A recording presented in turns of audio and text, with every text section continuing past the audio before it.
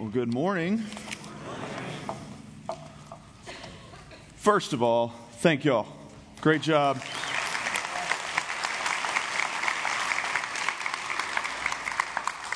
I don't ever get to hear the middle school music. I know y'all don't either, and so I was pumped up. It's fun to see them. Second of all, thank all of y'all for allowing us to come invade your space, invade your normal service, and thank you for allowing us to serve you as well this morning. Well, it wouldn't be Student Ministry Sunday without some kind of reference, of course, to teenagers doing something stupid, and a very stereotypical teenager food, pizza. Naturally, I have a story that rolls all these things into one and makes fun of only me. And they say self-deprecating humor is a way to go. And so when I was 17, I do what most 17-year-olds do. I started running my mouth. It wasn't about anything important. Well, actually it was. It was about how much food I could eat. My youth pastor had announced a big event at our church gym, which was basically all you could eat pizza.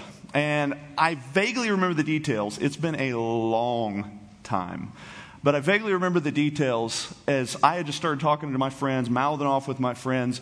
And it was my 17th birthday, I think. And so I did what any 17-year-old would do and decide that I was going to eat 17 slices of pizza for my 17th birthday. Naturally, right? And if that weren't enough, I wasn't going to be outdone. And so I continued to run my mouth, continued to talk trash, and I needed one to go on, of course, right? So 18 it was, 18 slices of pizza for my 17th birthday. It was a big night, and it was my mouth that got me in trouble. Now, my overconfidence crushed me. Now, I finished the slices. I kept them down. It's not that kind of gross out story.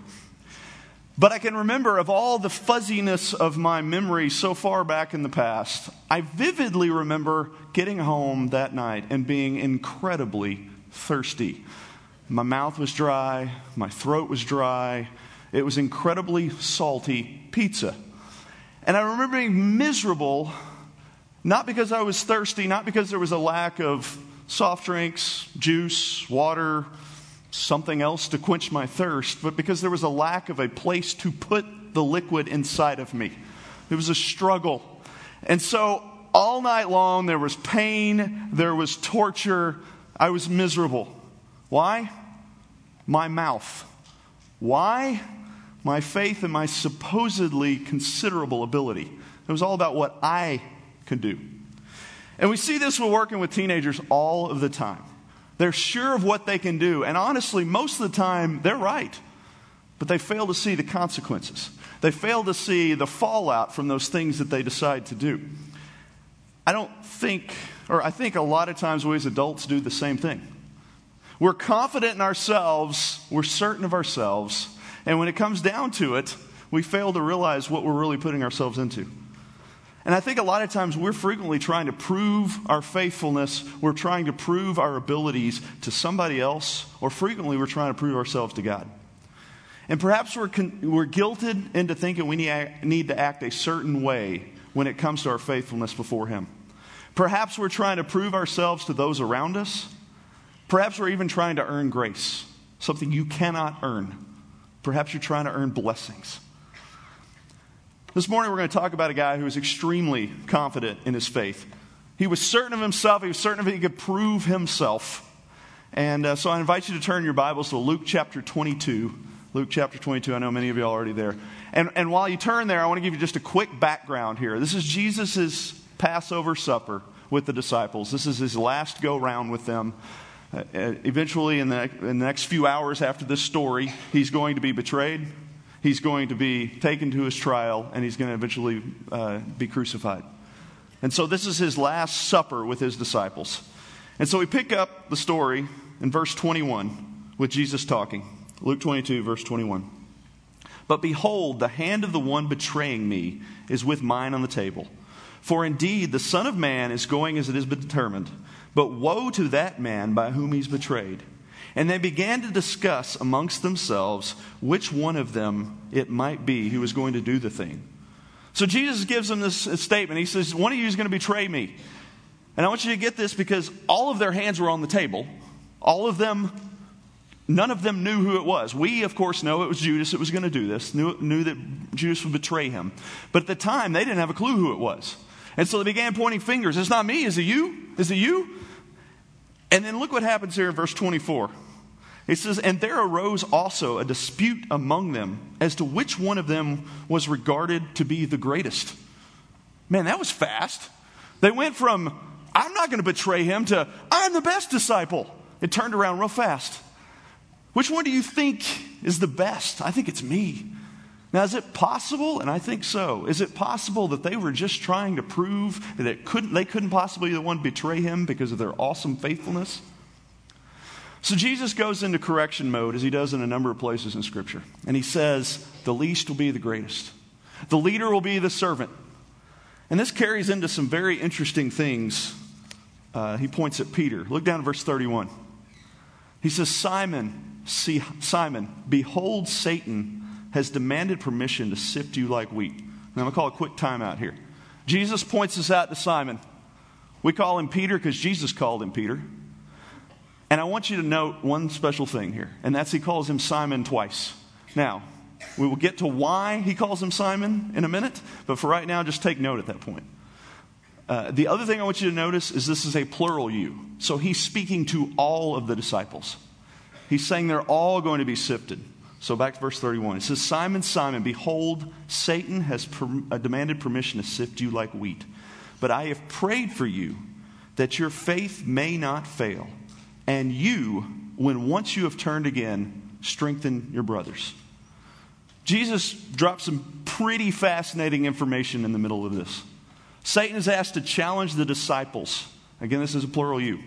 In other words, the Father has given Satan freedom to challenge the disciples. So they're going to have their faith challenged.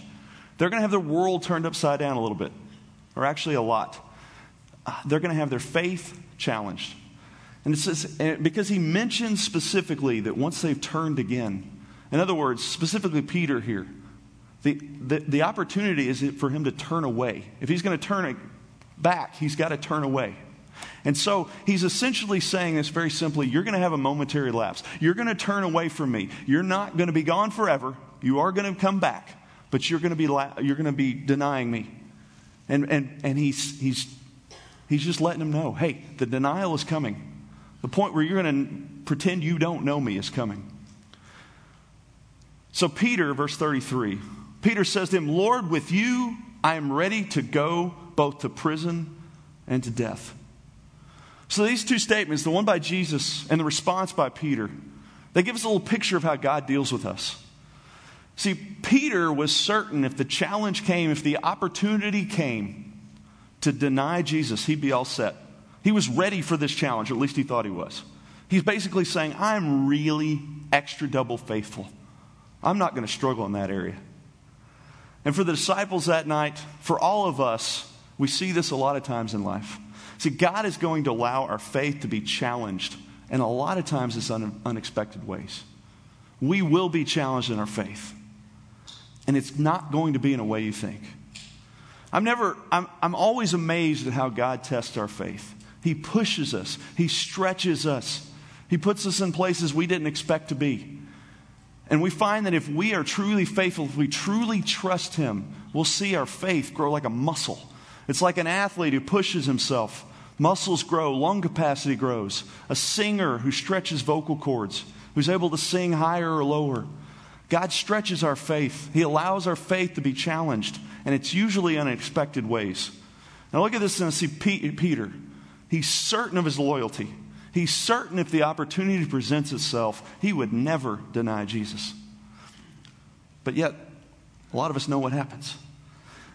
I'm reminded of the story of a university that hired a big-time basketball coach. They were ready for the season, the fans were ready, the players were ready. They hit the big time. And so the big-time basketball coaches come onto campus, and they're ready for the first week of practice, ready for a big season. And the coach shared with some of his friends something along the lines of, they're not going to see a basketball for a week. Now, I want you to get a picture of this. We have a bunch of basketball players who are on a basketball scholarship, and they're all set for basketball practice. And they're not going to see a basketball for a week. Are they going to be challenged? Yes. Is it going to be good for them? Yes. Is it going to be completely unexpected? Absolutely. And that's exactly what God does for us a lot of times. There's a challenge before us, something we need, yet that hardship is frequently unexpected. But it's a hardship that's good for you. It's a hardship that is putting you in a different place. I watch as our students face challenges all the time. I see their faith being stretched and challenged in all kinds of ways. They didn't make the team. They didn't make the grade. They end up in a class that's harder than expected. They have a challenging friend relationship. They have a challenging family relationship. And it wouldn't be hard for them if they expected it. But God always challenges us in places we don't expect, because He's trying to make an adjustment to our faith. He's trying to put us in a different place. Peter was certain he wasn't going to deny Jesus. He was absolutely confident of his loyalty. It wasn't an area of struggle, he thought. And we deal with these faith challenges too. And it seems like they're always in areas we don't expect. And maybe God brings a promotion into our life with a lot more work and a lot more pressure, and there's a challenge to our faith. Or maybe it's a difficult child, an illness in the family, maybe one in your own life. And the question is, are we going to trust Him through that? God's going to allow your faith to be challenged. And ultimately, it's so we can trust Him more.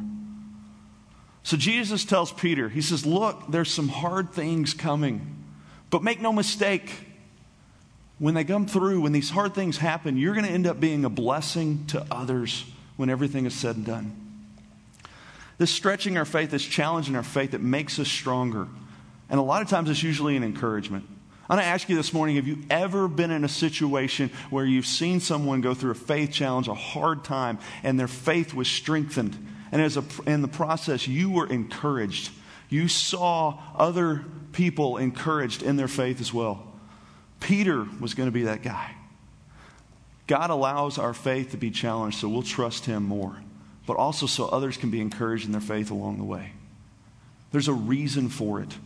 The reason for those trials is because God wants us in a more faithful place. He wants us to see where our faith in Him is not as strong and move us to a point of greater strength. It's about Him, not about us. So Jesus says you'll be tested. And Jesus' response, Jesus' statement, Peter's response, tell us about our challenges, the way God challenges us. Peter's response tells us a lot about ourselves, which I find be pretty common about Peter as it is. Look at verse 33. But he said to him, Lord, with you I am ready to go to prison and to death.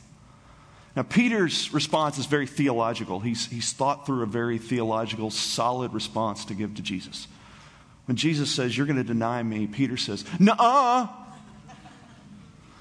He fires off at just a pretty childish response. He says, I'll never deny you, Jesus. I am super duper extra double faithful. Does it ever feel like we don't see these faith challenges coming? Peter didn't.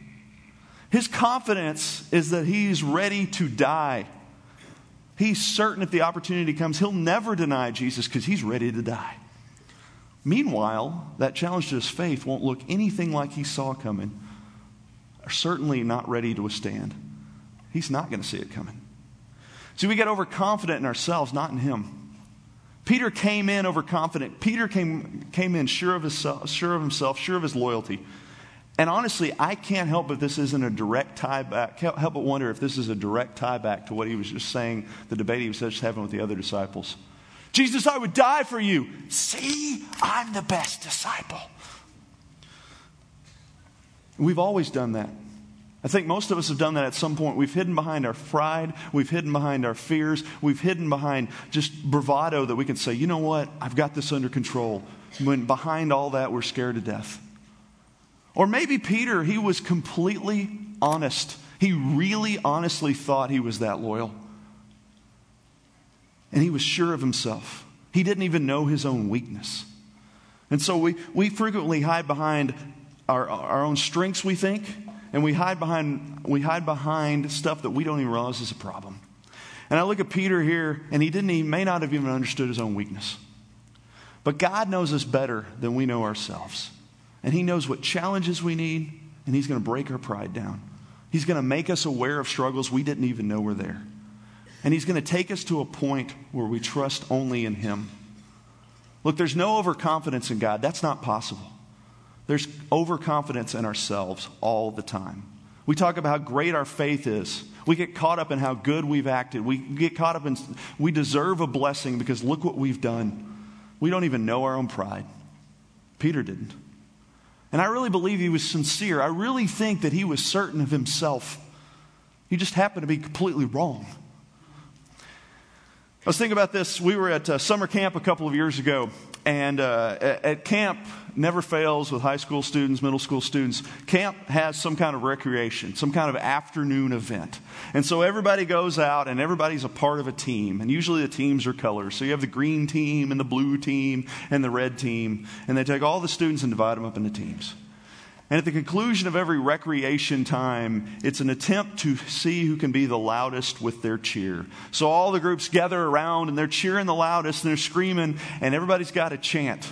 Everybody's got something that they're cheering so they can get the spirit stick or whatever it is so they can prove that they're the best. And a couple of years ago, I got really caught up in one particular group. Because they had it was infectious cheer. We weren't even a part of that team, but I wanted to be part of that team because they were so into themselves. And they were out there chanting, it was the blue team, and they're out there chanting, I believe that blue will win. I believe that blue will win. Imagine 150 or 200 teenagers jumping up and down, shouting, I believe that blue will win. They were confident. They were sure of themselves. Can I tell you something? Blue didn't win a thing all week. When reality hit, it did not matter. In the daily life of a teenager, it looks like this. I'm trusting God for an A. I'm going to study a little bit. I'm going to pray a whole lot. Maybe I'm going to get others to pray with me. And then I get my paper back, when I get my assignment back, it's a B. And the feeling is that God didn't come through. The feeling is, hey, I did everything right. Why didn't God bless me the way I wanted? And maybe the faith challenge is a B or a C or an F. What if he wants to have our faith stretched? Our confidence should be in him, not in how good we are, how hard we've worked, or how good we've been at being faithful. That's a picture of Peter. And I think we can identify as adults. We get challenged in an area we thought we had it in control. We're challenged in a place we thought we had it all down, just like Peter and his loyalty. God didn't give me that raise. God didn't heal. God didn't allow me to avoid that giant medical bill when my kid did some crazy leaping thing. But I was really faithful. I read my Bible. I went to church. I talked to my friends about what God was doing in my life. Why didn't God directly bless me the way I wanted? We get overconfident in ourselves, not in him. It seems like God's always picking at places where we think we're safe. He challenges areas where we think everything's fine. He went right at Peter's loyalty. Maybe for us it's an overconfidence in finances. I got this. Then the water heater goes out. Huge car bill. Plumbing leak. Maybe it's a confidence in relationships. And then a friend we thought we could always count on walks out. We lose that relationship. Maybe for you it's your security, your family, your personal ability, your resume, your health, maybe how faithful you really are to him. But he wants us to trust him, just him. I know I've seen it in my own life. And there's been a point where I just thought I had ministry to teenagers figured out. I had it all figured out. I got this, God. And then he flattened me.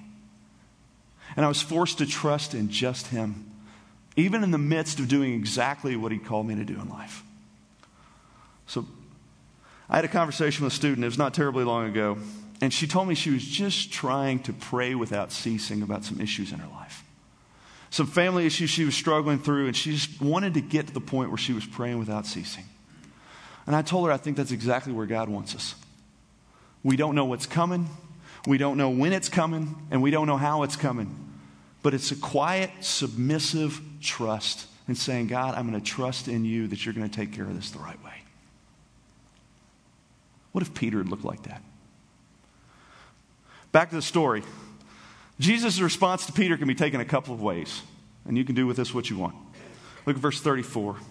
And he said, I say to you, Peter, the rooster will not crow today until you've denied 3 times that you know me.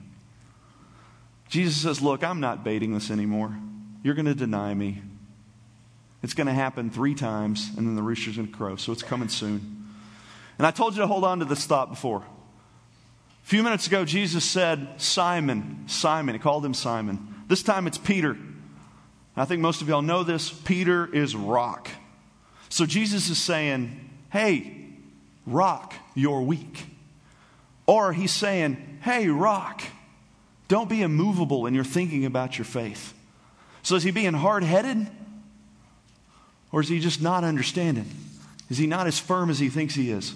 I don't know. I think both work, honestly. Then Jesus changes the subject. That's the end of the conversation. And I have this unprovable theory that Peter did not hear another word that was said at dinner that night. Yet the challenge to his faith, he still didn't see coming, even after Jesus told him when it was going to happen. God was going to move the immovable. I feel like I fit that description quite a bit. The rock would be shifted. And sometimes we're every bit as hard-headed. God is going to challenge us to a place where we trust only in Him. Peter wanted to show how faithful he was. But what was his confidence in? It was in himself.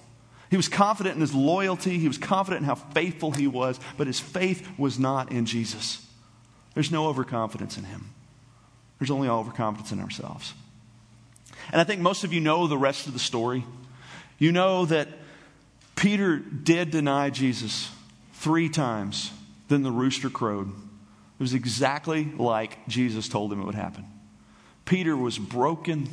His confidence crumbled with every denial until all that chest puffing and big talk didn't mean a thing. And he feared death, and he feared the certainty that he was going to end up in prison, or they were going to find out his association with Jesus. God allowed that faith to be challenged to the point where it was actually in him. But I think most of y'all know the rest of the story. Peter has a conversation with Jesus in John chapter 20. And Jesus asks him 3 questions. Do you love me? And with each one of those questions, he's restored. He's renewed. And his faith is in the one where it's supposed to be. Peter went on a ride from being overconfident to having his faith shaken to the core. And then he was restored to a man who trusted in the one who was fully worthy of his trust.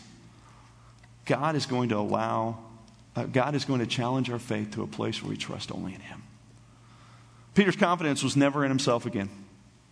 And he did some amazing stuff. But from that point forward, his confidence was in the power of God. And he was a guy that because of his faithfulness, because of what he did, because of the way he honored God, he was an encouragement to others. Just exactly like Jesus said. And here on Student Ministry Sunday, I have to talk about some students we've had that have faced some really hard challenges. Yet their faith wasn't moved. It remained in Him. They trusted in Him. They knew He was worthy of their trust. They were confident in Him. An injury came in sports. They thought that was their ticket. But instead they had to trust in the one who gave them that ability to begin with. Maybe the scholarship didn't come through. And in the process, they were certain that God still wanted them to go to whatever school that was. And so they had to count on the one that could deliver all the finances in the world to do just that for them. They didn't know what the future held, so they had to trust in God. And their faith deepened in the process. They struggled with teachers, but remained respectful because they're God's clear expectations in their life, and there was a faith challenge there. They've seen families break up, finances fail, until there was only one option. God is going to challenge our faith to a place where we trust only in Him. He takes away our confidence. He takes away the things that we trust in that aren't Him. Those hard times, those faith challenges are there for a reason. So every time we struggle with these, we know He's in charge. And I know there's some in this room that have never heard it this way before. You've always thought, as long as I'm a good person, as long as I do the right thing, salvation awaits. But I want to encourage you, hear me now if you've never heard this before. Christ died on a cross. A death He did not deserve. A death you and I both deserved because of our sin. And our sin separated us from a holy God. And so Christ took the punishment that we did deserve. So that through Him we could have a relationship with a heavenly Father. Because of his resurrection, we have life. That same life that he has. It's not about how good we are at trusting. It's not about how good we are as a person. But it's about what he's done. It's all about him. And God is going to challenge our faith to a place where we trust only in him. God might be challenging your faith because you have never put your faith in him in terms of salvation. You've never trusted him. That's the starting point. Peter was overconfident in himself, and he faced an unexpected challenge to correct his faith. He was challenged to have his faith in the one and one alone. God's doing that for each and every one of us as well. He's given us unexpected challenges to help correct our faith. And a lot of us face challenges that come as a shock to us, and that's exactly what God intends, so that we'll trust him. He wants to have all of us. So what's God calling you to? Is there something God's calling you to that would be a stretch in your faith like you wouldn't believe, where that would be the only thing you would trust him?